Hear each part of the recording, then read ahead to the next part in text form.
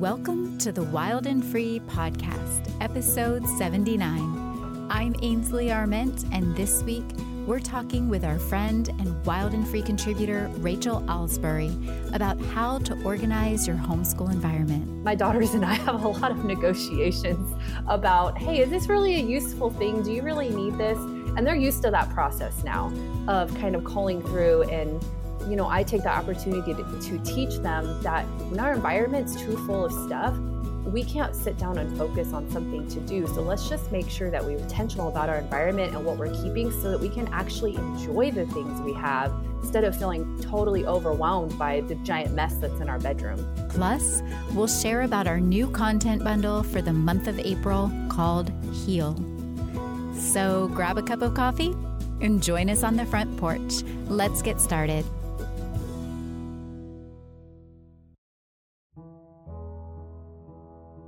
Nearly every single day, I hear from homeschool mothers who are ready to throw in the towel.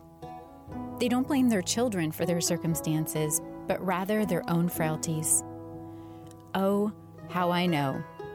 I often feel like there should be yellow caution tape cordoning off our house, forewarning neighbors, friends, and even UPS drivers of anything they might see, hear, or experience as they approach the door.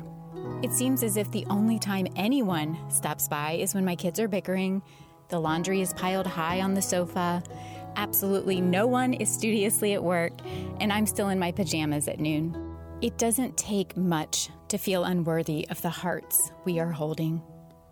The great challenge of homeschooling is that we cannot run from our humanity. But I don't believe we need to give up on our dream over one or even a series of failures. We can be both broken and becoming. This is the great paradox of parenthood, but it is also the beautiful scandal of grace. We can receive what we don't deserve, and we can yet give what we didn't receive. I believe we can heal. I believe we can become whole again. We heal our homeschools not by spackling the cracks or covering over our failures, but by learning from our mistakes and growing through the challenges of being a family. Eventually, we'll come to see, as Leonard Cohen crooned, that those cracks, all those imperfections, are how the light gets in. It's never too late to apologize, admit to mistakes, or acknowledge unhealthy behaviors. It's never too late to say the things we didn't hear but needed all the same. We can show our children what it looks like to heal and become whole. New mercies rise with each morning sun, and grace falls like rain, quenching our souls like the sun-dried earth. A hug can heal hurts, a kind word can change hearts, and laughter can soothe tension. We may not be entirely pieced together. We may have wounds that run deep in our souls, but we can at least give our children parents who are healing, redeeming what's been broken, and becoming whole. What a noble endeavor. What a worthy calling. Let's commit to let the light in through the cracks. Let's remind one another that we are not alone. Let's begin to heal the parts of us that are keeping us from growing and becoming whole.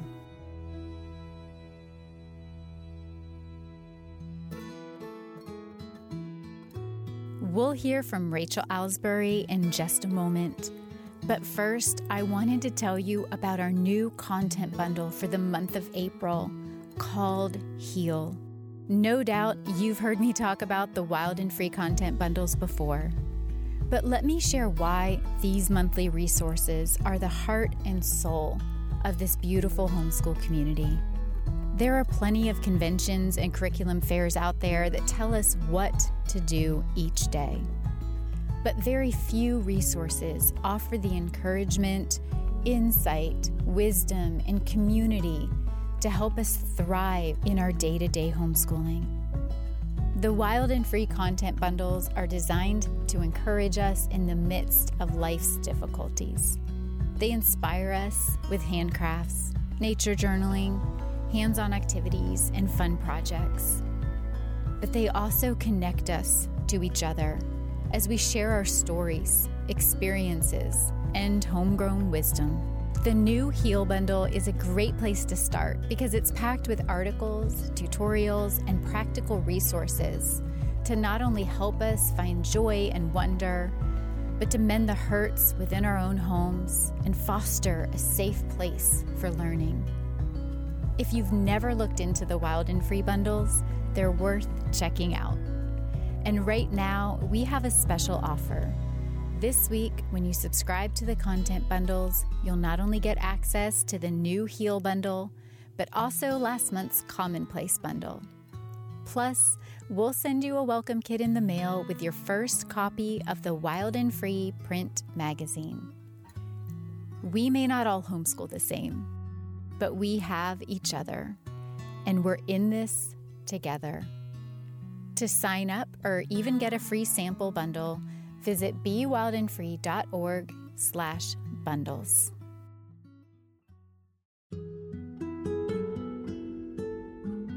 Rachel Alsbury loves reading nonfiction, organizing things, and growing rosemary. She lives in Kansas City with her software developer husband and their 4 children. Together, they're finding joy and freedom in this season of learning at home. You can find her on Instagram at rachel.alsbury, and she recently sat down with Jennifer Pepito to talk about how to organize your homeschool environment. Let's listen in. Thanks for joining me today, Rachel. Hey, Jennifer, it's so good to be here. I'm so excited to chat with you, Rachel. You have such an inspirational Instagram feed, and I thought it'd be fun to talk a little bit about the constant question of how do we organize all the homeschool stuff? How do we manage? Like, homeschooling adds this whole new layer of home management, because instead of just managing, a backpack and your homework, your kids' homework, you're managing all of the books, the amazing books, the games, the learning toys. There's the nature items, the collections. There's so much more that we're trying to manage. Schools have whole closets and rooms, and most of us are doing this at the dining room table. How do you manage it all? Oh, I love that question.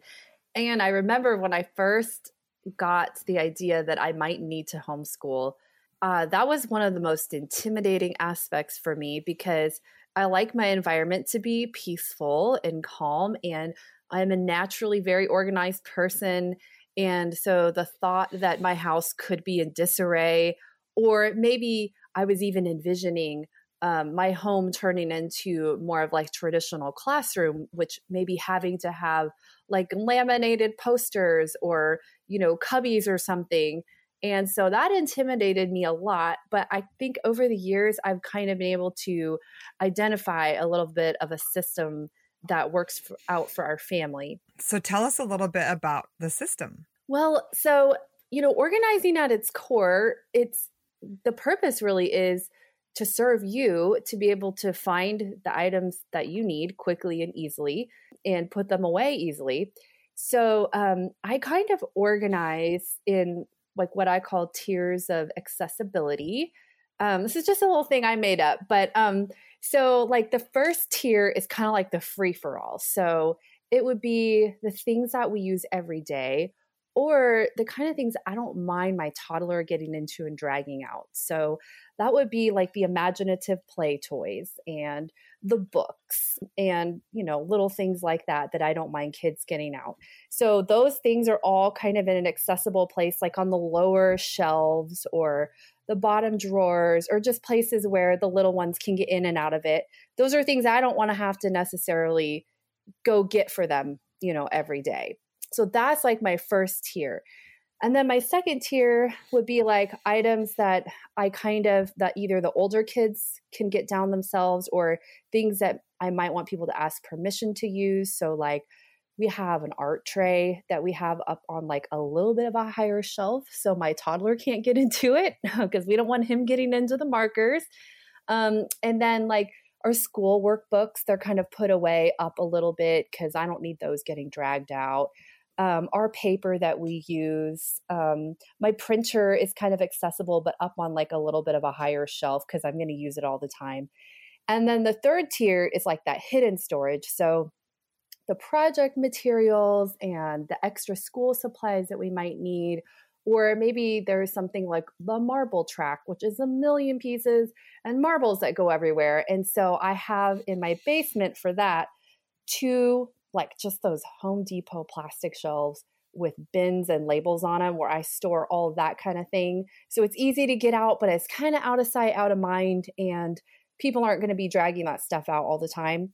So that's kind of my little system that I use for the accessibility of our stuff.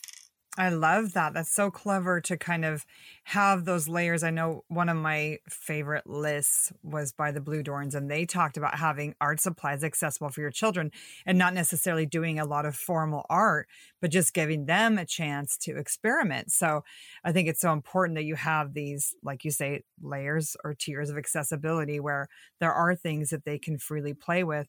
And Montessori talked a lot about the preparation, like teaching children how to put something away after they played with it.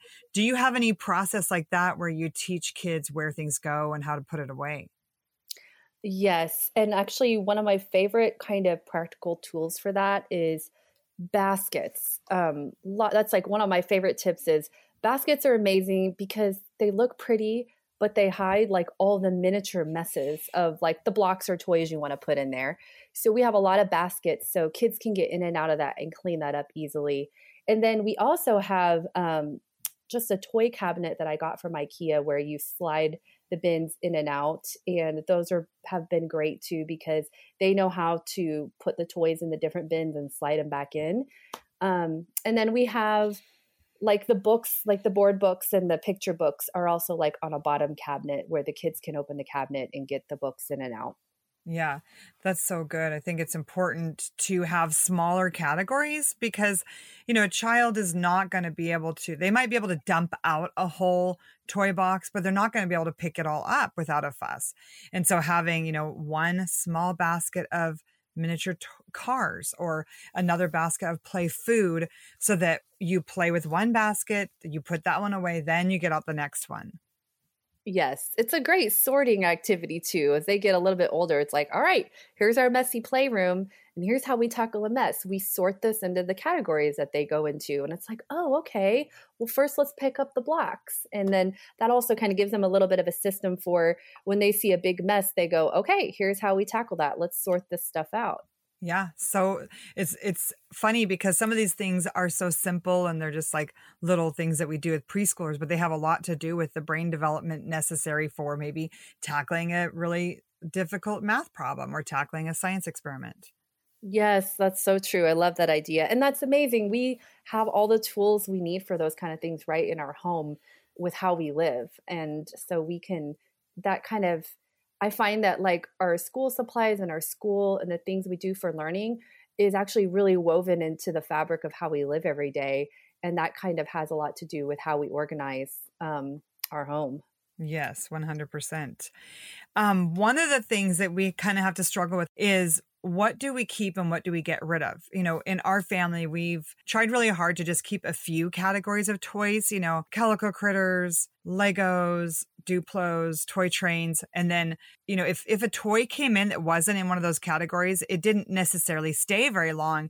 And that helped us keep things to some degree minimalistic so that we could manage it all. How do you manage what stays and what goes? Ooh, that is a good question. Well, proactively, when we do gifts, somebody gave me this idea a long time ago, and it's really simple, but it's always stuck with me, is when we buy Christmas gifts, buy things that you can add to your collections, or that could start a new collection that you can add to. So proactively, when we're making a Christmas list of things to buy, or if other family members are asking us to buy, we'll say, hey, could you add to their set of Magna-Tiles with these little cars or something like that? But yeah, when it comes to deciding what stays and goes, I like to stick with our collections that are tried and true. They have to be things that we use really often, or maybe something that's really special. And then after that, that gets hard because as our kids get older, they start to have opinions about what stays and what goes too. And so we have a lot of that. My daughters and I have a lot of negotiations about, hey, is this really a useful thing? Do you really need this? And they're used to that process now of kind of culling through and I take the opportunity to teach them that when our environment's too full of stuff, we can't sit down and focus on something to do. So let's just make sure that we're intentional about our environment and what we're keeping so that we can actually enjoy the things we have instead of feeling totally overwhelmed by the giant mess that's in our bedroom. Yeah, that's so good. And really, classic toys are so much better for the environment. Like the trains that we've had for 20 years. Some of them were toys that were bought for my oldest son, who's 23 now. Those toys last forever. They don't break easy, and they're delightful. I mean, they'll be delightful to my grandchildren someday. Oh yeah. I mean, we have wooden blocks and Duplos are the two most played with toys in our house. And every single morning, my son comes down with my daughter and they come park themselves in front of the toy cabinet and they get out the Duplos, and they're open-ended so they could make anything all day, or, for weeks on end, they built a garage to put the cars in. And I know it's not as exciting for the gift givers and the grandparents to add to the set of Duplos, but it will get played with every day. And really, I mean, there's awesome little like wooden block sets and Duplo sets. So I'm sure the grandparents have loads of fun buying the toy they know the kids will enjoy. They do. Yeah. Now that when they see how the kids play with that stuff, I think it does inspire them. We'll be back with Rachel and Jen in just a moment. But I wanted to take a quick minute to tell you about some exciting things happening at the Wild and Free Farm Village this summer. After a long winter, we're eager to welcome warm weather and good friends back to the Farm Village for a season of gatherings. We miss our Farm Village family. The Farm Village is a place where children can explore the streams, forests, and mountainsides until they become a second home. A place where teens can build friendships with each other and make unforgettable memories. And a place where mothers and fathers can have regular reunions with lifelong friends. So many memories are waiting to happen around the bonfire. Now all we need is you. There are several ways you can experience the Farm Village this summer. First, we've got several family camping weekends happening this year, such as the Midsummer Family Festival, the Wilderness Weekend for Fathers and Sons, and Fiction in the Forest. Or for a weekend getaway with friends or your Wild and Free group, you can book an overnight stay in our quaint but spacious forest cabin that sleeps up to 10 people. Our group getaway package comes with all sorts of amenities like zip lining, curated bonfires, treats in the fire tower, and so much more. Whether you come for a family festival or a personal retreat this summer, one thing is for certain: you belong here. To learn more, go to bewildandfree.org/upcoming. Now back to Rachel and Jennifer Pepito. So let's talk about games for a minute, because in the winter, it's such a great time to play games, board games, card games, but even games can get overwhelming. How do you decide which ones are the keepers? Kind of the same principle for me kind of applies to the toys. Like, what are the open-ended things that we can really play with a lot? The cards, playing cards are huge right now. Actually, my husband and my daughters are on a streak right now where they've been playing cards every night. He taught them how to play a speed game called Nerds, and they're like addicted to playing it every night. So we definitely keep like the playing cards, the Go Fish. Those things are easy to store too. It's the ones with like the plastic parts where they get broken. And then like once that thing is broken, like the whole game doesn't work anymore. So then it becomes, you know what, we're not going to be able to keep this game. So yeah, we really try to buy those types of things with, we have like a Yahtzee game, a Scrabble, those get played with a lot. The checkers get played with. But yeah, it's those tried and true older games, the open-ended card games. That's really what we like to keep around. How fun. Yeah, I just did a couple. I got rid of one puzzle and the sequence game, which I think is fun, but nobody's played with it for a few years. So I thought, well, we'll make room for some new games. This year, there's a game that we bought maybe at a thrift store called River, Roads, and Rails. And it's kind of I don't know, I guess it's almost like dominoes, but it's got great pictures of roads and rivers and rails, and you have to match them up. So we've played that, and we've played a little bit of cribbage, which is happy for my husband to be able to teach his kids a little more. I don't think it's more complicated, but it's definitely a little slower than nerds. So I'm excited about kind of these cold days where it's dark outside. You can't be outside as much in the evening, and it's a great time to play games. Yeah, I think that's a really good point that you make, that the board games are kind of a seasonal thing. And I guess maybe that's why they live in my basement, because we're like, we only get them out really at a certain time of year, a lot around the holidays. And like you said, in the winter evenings when it's too dark to play outside, then we'll end up getting those out. But yeah, dominoes is another one that the kids like to play that we have. Yeah, and I love it because some of these ones that we're mentioning are actually super classic games. They've been around for a long time. They're not expensive to buy at Target or whatever, and would be great, like even family grandparent gifts. Yes. And actually, June, my 6-year-old, learned her numbers and a bunch of her letters from playing.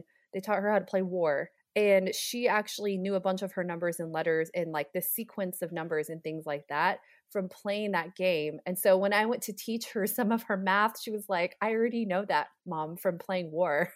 That's awesome. How fun. I love how so much of learning can just be natural and fun, making a recipe together and working on reading skills and science skills and reading picture books together and working on reading and playing board games and working on math. It's so wonderful. One other area that we have to organize is all of the papers. Like our kids are making art, they're writing stories, they're making projects. What do we do with all this stuff? Oh, I love that question because that has been a pain point for me because we are a very creative household, and I really encourage drawing and creativity and making projects. And that usually, for a lot of years, it would end up being the project is all over the dining room table.